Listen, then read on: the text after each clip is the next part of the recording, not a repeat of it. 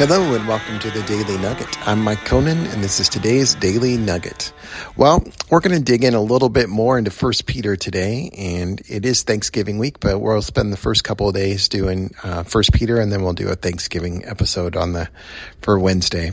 Anyway, looking at 1 Peter, I want to remind you that he's been talking about hope, and he's been talking specifically about Christ coming back and all that's going to be good in the world when Christ comes back. And here's the next thought. Therefore, he says, preparing your minds for action and being sober-minded, which means not sobered from not drinking, but just being in your right mind and prepared. Set your hope fully on the grace that will be brought to you at the revelation of Jesus Christ. And again, this is the Jesus coming back type of revelation. And so he's telling them, hey, put your hope in this place. Put your hope here in Jesus' return. Such an important thing for us to remember. As obedient children, do not be conformed to the passions of your former ignorance.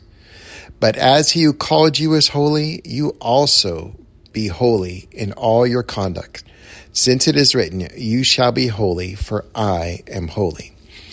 This is mentioned both by Peter and the Apostle Paul, this idea of don't be conformed by the passions or to the passions of your former ignorance. Okay? The Apostle Paul says almost the exact same thing in Ephesians chapter 4, where he says, don't live as the Gentiles do in the futility of their thinking. Your mind's been enlightened to Christ.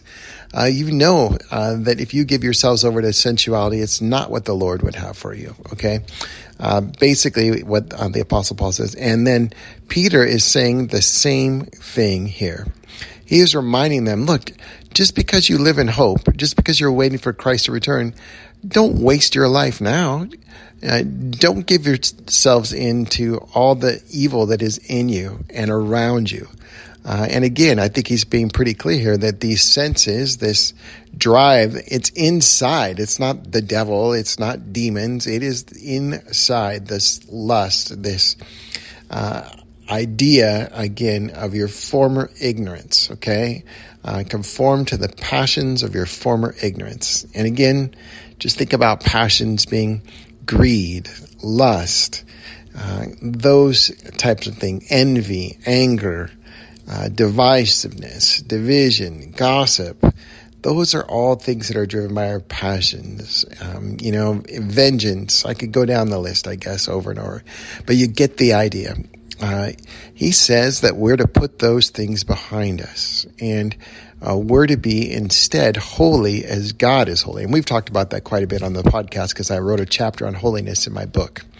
And anyway, the bottom line is, if holiness means to be set apart, holiness means to be a cut above, holiness means to be the best at something, Christians are supposed to be the best at stuff.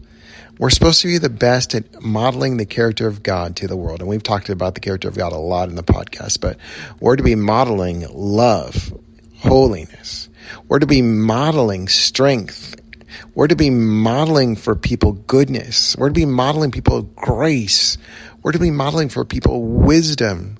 We're to be the type of people that when they look at us, they think, man, that person has something that I want. When they see the character of God in us, they will want it. And we're also to be responsible. I forgot that one, the sovereignty bit. No, we're not sovereign over the world, but we are sovereign over our circumstances and over the areas that God has put us in. We're to be responsible.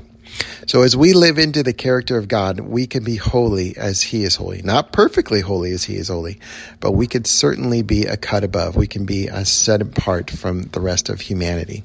So I want to encourage you today, even as you're thinking about Thanksgiving, as you're thinking about whatever you are at in life, let us be people who think about this season and think about how we're going to be holy, how we're going to be different, how we're going to be better than we were yesterday. And then our goal is not to be better than the lowest common denominator, but our goal is to be holy like God is. And may it be so in our lives. Amen. This is the ministry of Our True Legacy. Thanks for listening.